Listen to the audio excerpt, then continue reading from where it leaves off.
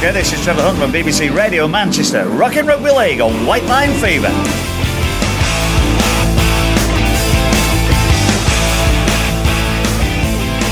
Welcome to episode 36. I'm here with Gareth Ellis. 44-6 England over France, but no one seems over the moon about it. No, it wasn't pretty. I think there was probably two sides to the game. I thought our defence was pretty good actually. For a huge part of the game, we kept them to 0.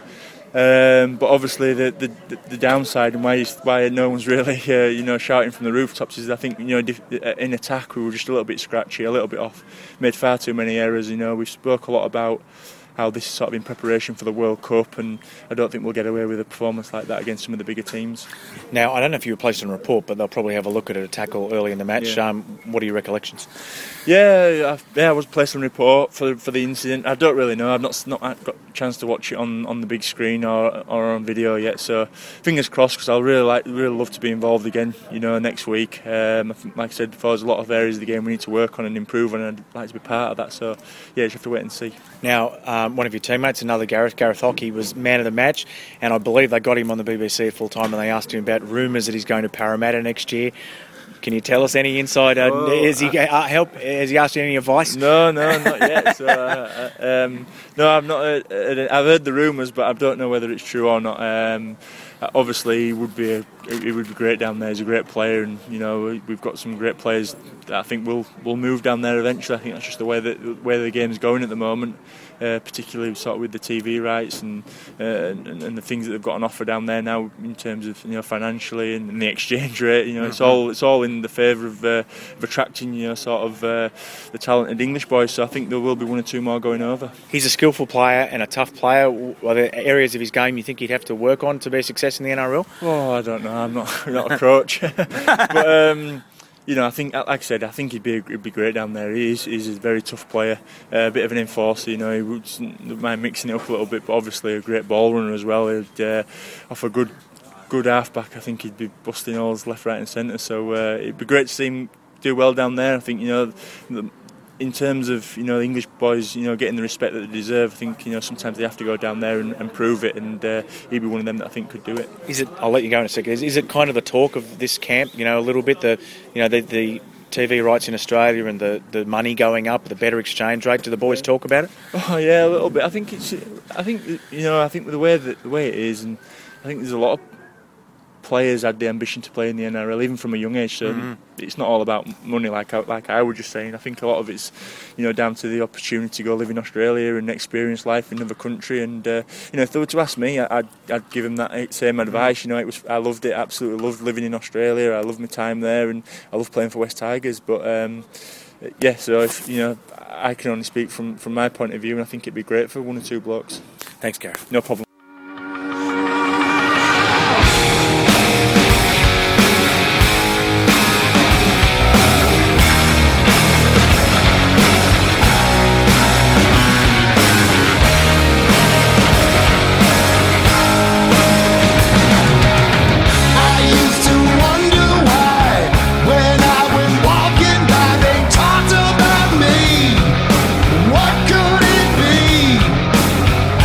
Tried to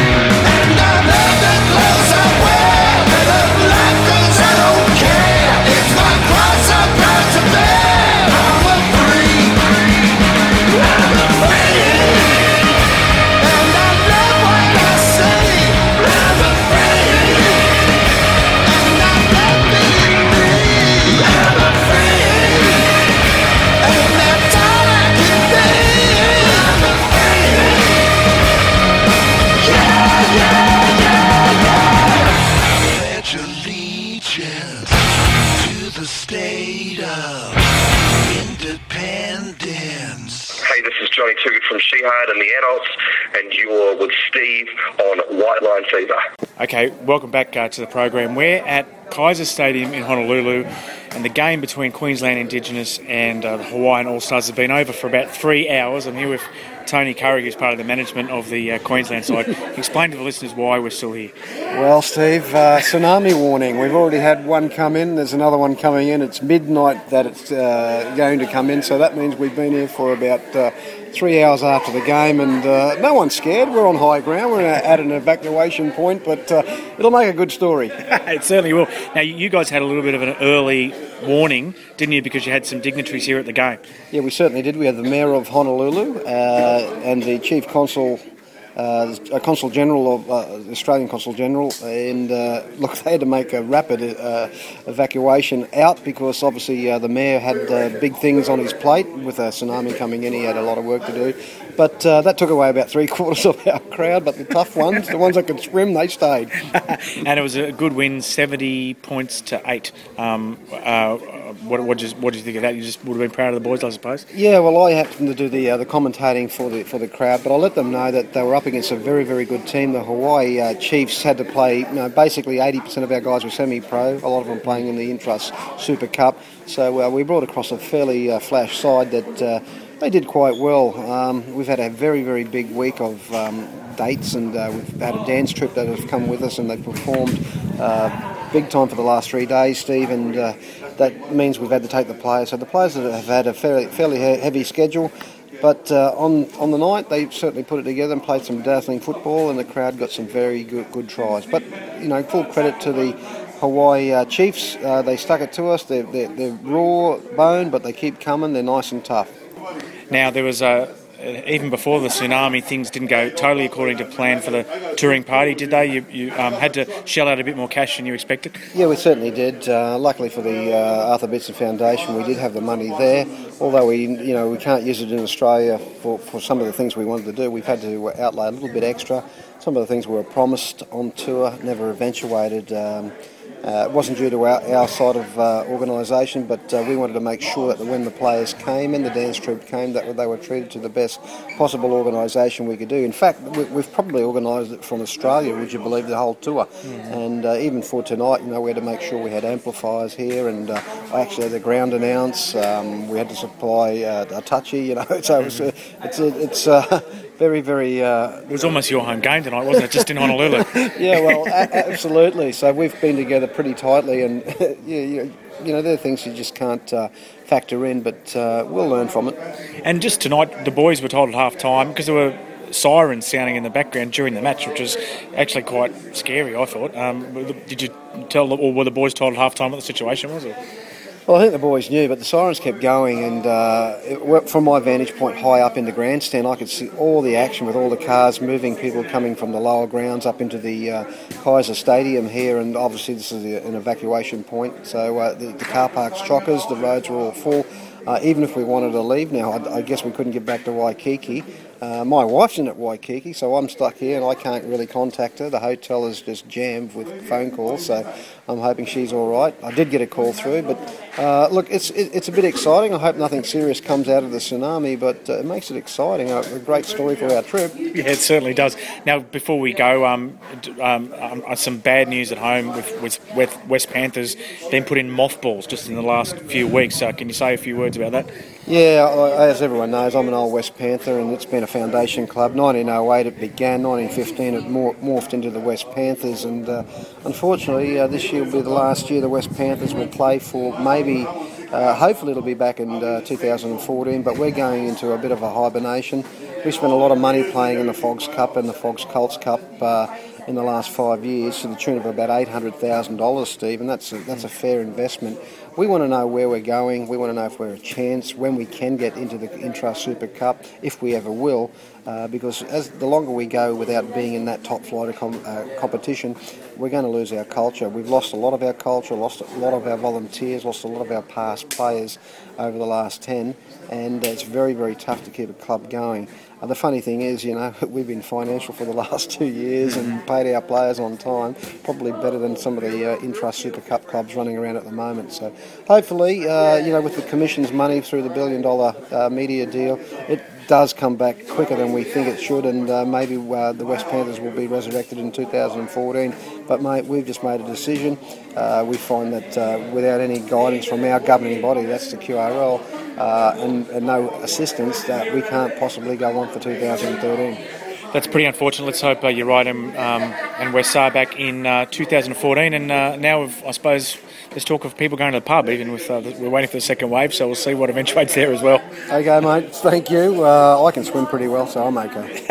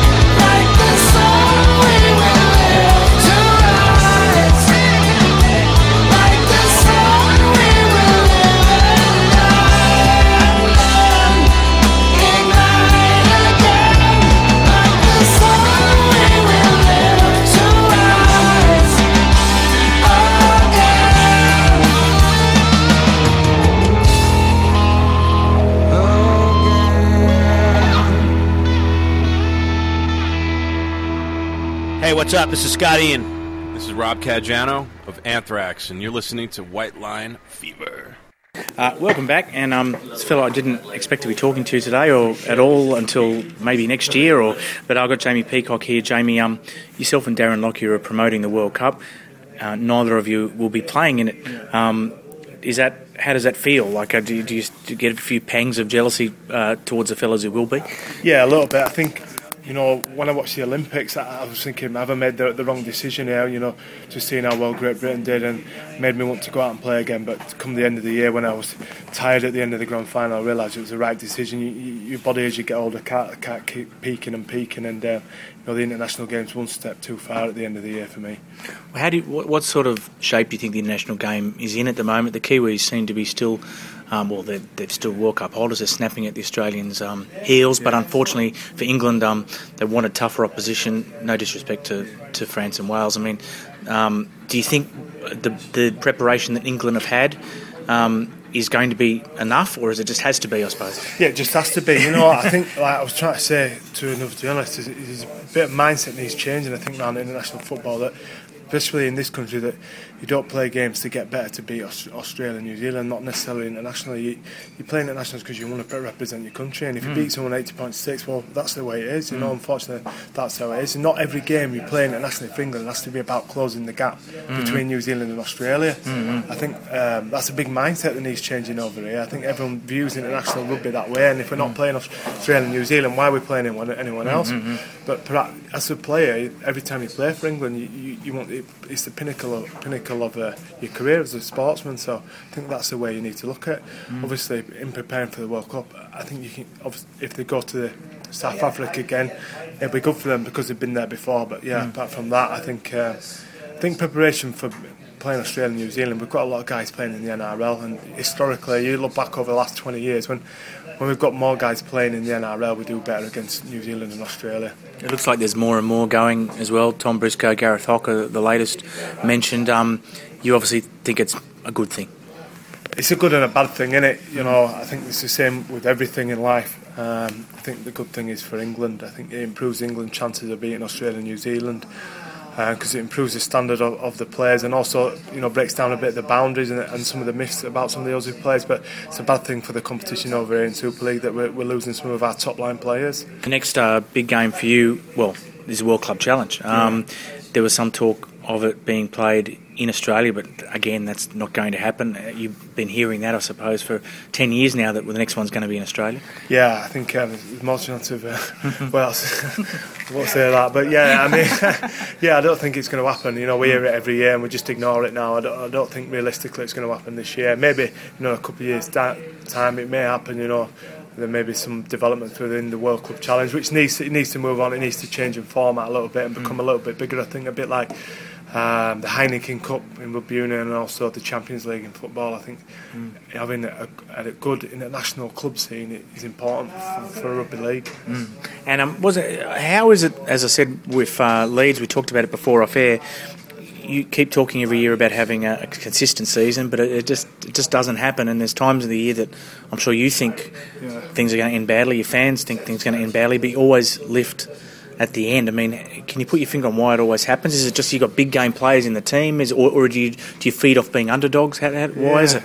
Good question. I think it's difficult for our side because we're an aging side, and at the beginning of the year we had to peak for the Manly game, and that took a lot of doing. Manly a great side, and to beat them, no one had won the World Cup Challenge for 3 sides, and then obviously we dropped right off in the middle of the year. That's we got hammered by a couple of sides. Then we pick up at the back end. I just think we've got a lot of big game players, but I think you can have big game players who can play well in big games, right, but don't contribute anything towards a team. Winning a big game, I think our Leeds team, we're all big game players because we all know exactly what our roles are within the team to win a big game. Does that make sense? Yeah. So I think the Queensland team is like that. Everybody knows exactly their role, what to do and how to win a big game. It might not be their preferred game or might not be their best game, but they know what's required for the best of the team. And I think more than any other team, we understand that as a set of players. We all know how we need to play individually to contribute towards the team to win. And I think we all come together at the end of the year, and I think a lot of teams, I'll be fair in Super League, play the best rugby too early on. when you start in the 1st of February and you don't finish till the end, the first week in October, you can't be playing your best rugby, I don't think, at the beginning of the year. You've got to learn to peak at the right time, and our competition is steep towards the back end of the year. The semi-finals of the Challenge Cup are there. The Challenge Cup is in August, them two in August, then you've got your playoffs. So like the big games are at the back end of the year, and that's when you need to peak, and that's how we perform. Finally, a topic we'll talk to Darren about is eligibility. One of the hottest topics in the game. Rangi Chase isn't playing. Will he play next year? Who knows? But I mean, everyone's got their thoughts on how it should work. Have you got any? Yeah, I mean, I think a little bit of the state of origin one is that I think if we go back to that, I think, you know, I think with the guys like Tamar, he should play for New Zealand and New South Wales. I think that rule needs to change over there. I think you know, if you're born in New Zealand, or say have New Zealand parents, but play first club football for New South Wales or Brisbane, well, that's where you play for. But then you can go play the international because I think he's killing it a bit really. Is that, and I think there needs to be clearer rules about it. And I think, do you know what? I think if you had a bigger international scene, then you won't see it as much. I think some players see it that perhaps they'll not get the chance to play against the bigger teams, so they choose to represent perhaps England or Australia or New Zealand. Whereas if you had the chance to play against the bigger sides all the time and play for Fiji or these kind of sides, then I think it'd be better for the game. What about the home nations though, where with England Knights, guys are switching from Ireland and Scotland to because that's down because there isn't Great Britain. That's plain and simple, right? If there was a Great Britain every 4 years, then I don't think you'd see that, because I think you'd see the players who could play for Scotland, the players who play for Ireland, play for Ireland, the guys who play for Wales, and then once every 4 years you get together for Great Britain, and then these guys would get to play in a strong side against Australia and New Zealand. I try to think of Ben Flower, the prop who plays for Wales. He could be good enough to be a squad player for Great Britain, within the squad of Great Britain, and still stick with Wales. Or like Mickey, when he played for Ireland, McLaurin could have maybe stuck with Ireland and then come together for Great Britain. I think the lack of Great Britain is the reason why this is happening. I think Great Britain is an unbelievably big brand, and it should be brought back. Not every year, but every 4 years. Especially after the Olympics as well. Yeah, hugely after the Olympics. Everyone knows who Great Britain is now, don't they? I think off the back of the Olympics, and everyone would have an affinity with Great Britain if they brought it back. But it has to be a special event once every 4 years. Maybe every 4 years the Aussies have the Ashes here, and then we go over there. So it's like every 8 years you have the Ashes over here. Every 8 years you tour, but it's every 4 years. And if you're injured that year, tough. It's got to be a special. It's a special jersey to wear, and it should be brought back. The game's missing something by not having Great Britain. Thanks, Jamie. Cheers.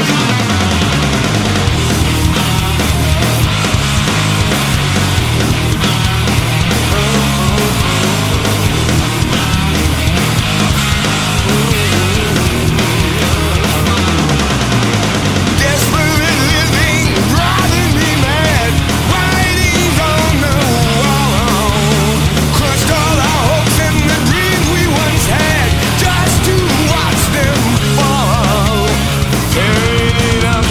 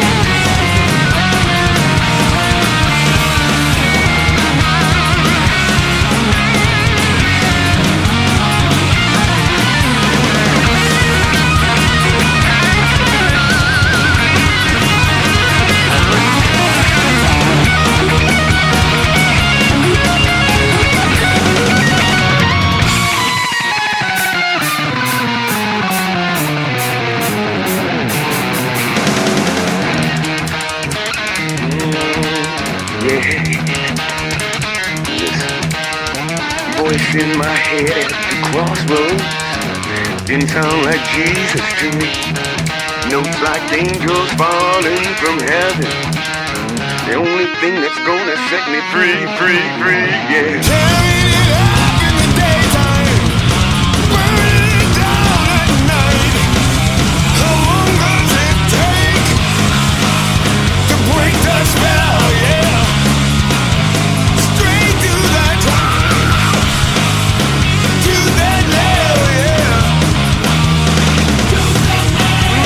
To that nail, yeah.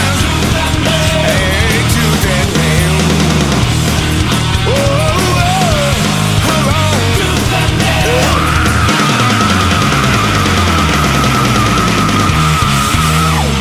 Hi, this is Martorian from the Bullet Boys, and you're listening to White Line Fever right here, baby. Let's just do this. Okay, that was TNN, which stands for Tooth and Nail, and the song is Tooth and Nail. It's 3/4 of the classic Dokken lineup, minus singer Don Dokken, and the vocalist there is Doug Pinnick of King's X. Now, that's what this segment is all about. It's just back announcing the songs and forward announcing the next couple, because we've been all interviews. I think it's been the best program we've ever had as far as rugby league chat is concerned. Pretty light on for rock and roll, aside from the actual songs. And the first one we had was from Kiss, and it was called Freak, and it's off that great new album Monster. And the second one is a band that I'll be seeing probably by the time you hear this program. They are playing the Shepherd's Bush Empire on the 9th of November, and believe it or not, 18 years ago, on the very same day, they became the first rock band to play at that London venue. Now, I haven't got, for this week, any stuff off the new album from Soundgarden. They're the band in question, but what I did play was Live to Rise, which is a soundtrack song which appeared on the Avengers movie recently. So that's Soundgarden. Now, the songs we've got coming up are Kid Rock, and then after that, to finish the program, we'll be hearing some new music. Again, it's all new music. This time it'll be from Jeff Tate, and it's Take a Bullet. Of course, Jeff Tate has put together his own version of Queensryche, but the song is called Take a Bullet. The album is called Kings and Thieves. It was out just a few days ago, beginning of November.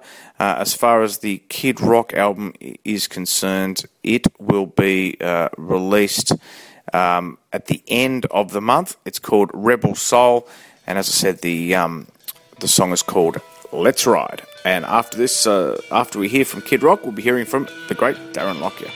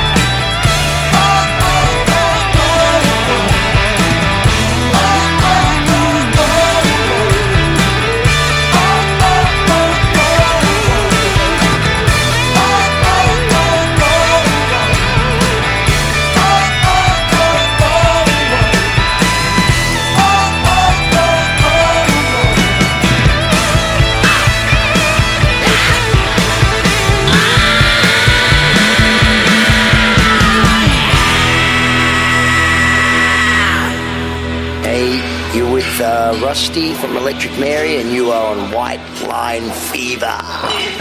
Okay, welcome back. I'm here in wet, cold London, and there's a fella here who I saw here this time last year. I expect to see him here next year, but I've got no idea why he's here now. There's Darren Lockyer. Can you explain to people what you're doing here? Yeah, I didn't. When I left here last year, I didn't envisage I'd be here this year. That's what I was trying to say. And I'll be here again next year. World Cup. Really. It's 12 months away, and it's I thought 2008 was a big step in the right direction, and it was a big success down under, and I think there's a lot of excitement about this one in the Northern Hemisphere, in England and Wales, and I think it's really important that we embrace it.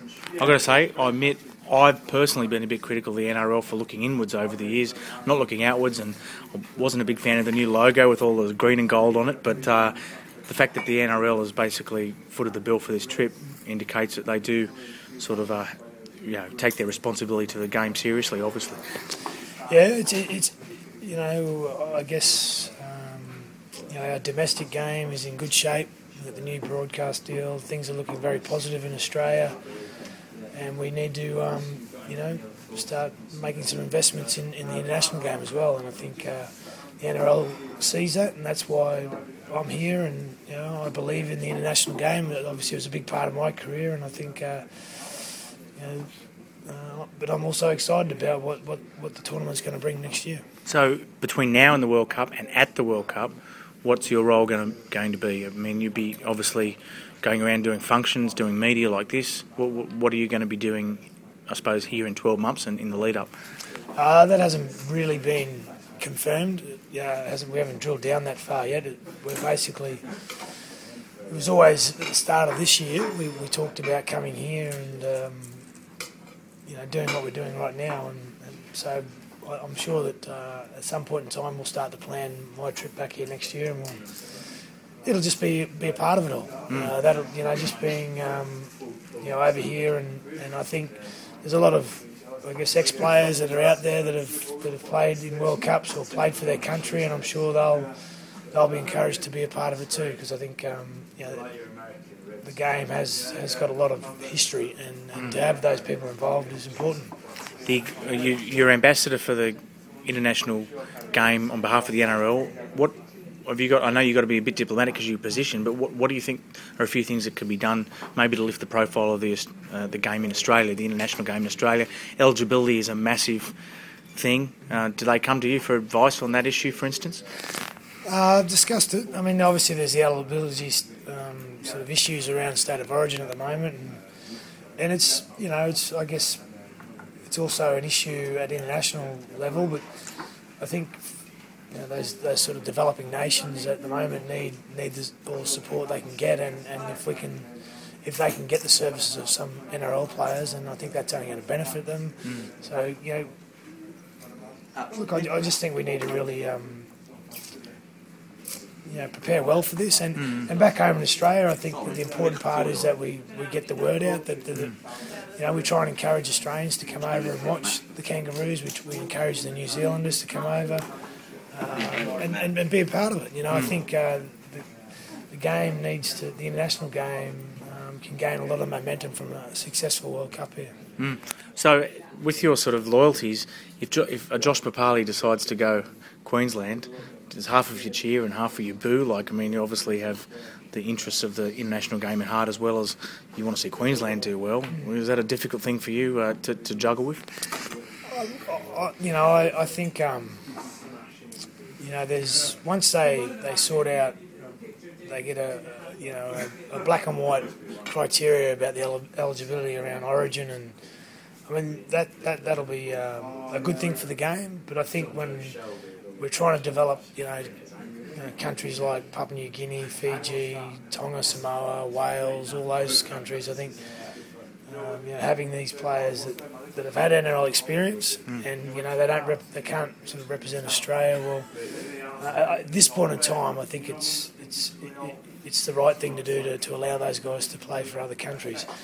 Once those countries begin, get a foundation and become a lot stronger, then we should look at changing or altering the rules. But at this point in time, we need to make as many nations as we can compete against the so-called big three. So if you miss out on Australia, New Zealand, England, you should be able to go back and represent someone else to qualify for? Yeah.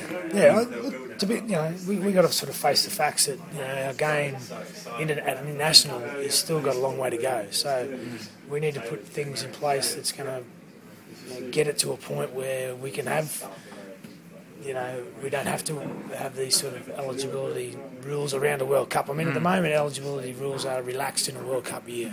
So I think that's, at this point in time, that's the right thing to do. Tell us about your first year out of football, Darren. How was it? How'd you find the TV? Was it fun? Was it stressful? How'd you find it? Oh, it's a bit of all that. I think when you go into something you've never done before, it's nerve-wracking, and you got to learn a whole new set of skills. And at the start of the year, I probably felt the enjoyment wasn't there for me, and I probably questioned whether it was the way to go, or did I really want to be doing this. But as the season wore on, got a bit more comfortable, and obviously the guys I played a bit of footy with and working with them, and guys I haven't worked with before, once I got a bit more comfortable with them, I started to enjoy it. And it's, when you look at it, you get to sit on the sideline and some pretty big games, so that adrenaline rush that you miss as a player, you get some sort of substitute, and it's, Channel 9 are a good company to work for, so by the end of the year I was really enjoying it. And is coaching something you've crossed off? Is it not something you want to do, or is it just a matter of time and an opportunity? I've always said that I wouldn't rule out coaching, but I knew there's no desire right there in me at the moment. So in the short term, I think there's no desire to want to be a head coach of an NRL or a representative team. So I've really enjoyed my first year out, and I think the balance between work and family and business interests has been good. And the Broncos year, what were your thoughts of? They had a really good period. Maybe they overachieved at times and underachieved at times. What were your thoughts? Yeah, I think it was there for everyone to see. They just struggled after the Origin series. It took its toll. A lot of players were quoted, and the Storm went through the same thing, saying it was the most intense series that they've played. So it took its toll on the Broncos senior players, and therefore the younger brigade just couldn't generate or manufacture what was lacking. So they'll be better for the run. Next year, I think they'll be more prepared for the beyond or the post-Origin series, and I think they'll be more in the mix. Finally, what else do you do with your time? You've got a young family. You're doing this job with the NRL/ARL. And you're doing TV commentary. What else do you do with your time? Oh, I have, a few business interests out there, and I'm associated with a few other companies, and sort of not going to go into too much detail with those, but they, they really they challenge me, but they are also very rewarding as well at times. So, as I said before, I just found I've got since retiring that I just feel like the pressure's off, a lot more relaxed, and there's no roller coaster ride of emotions, but from winning and losing big games. So there's a good balance, and I'm enjoying life, and I'm still involved in rugby league, and particularly I want to make a difference with the international game. Thanks, Darren.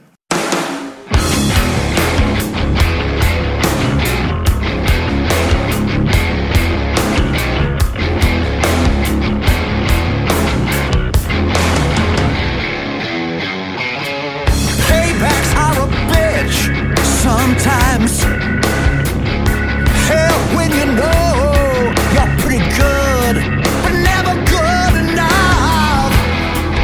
I know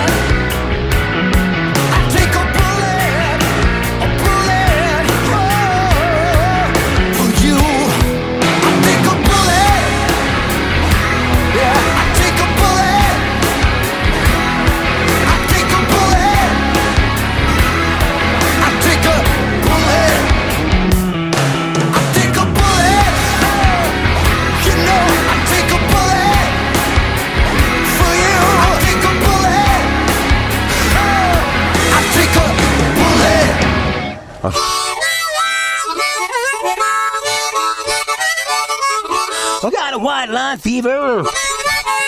Going to run land down under. Going to turn around the corner way down yonder. But I'm not even going to try to rhyme anymore. Michael Monroe here for White Line Fever, and dig Michael Monroe Sensory Overdrive, the album, the band. You get a chance, come and check us out live. We're going to rock your socks off and whatever, rock like fuck. That's what I say, okay? Come on down and rock on.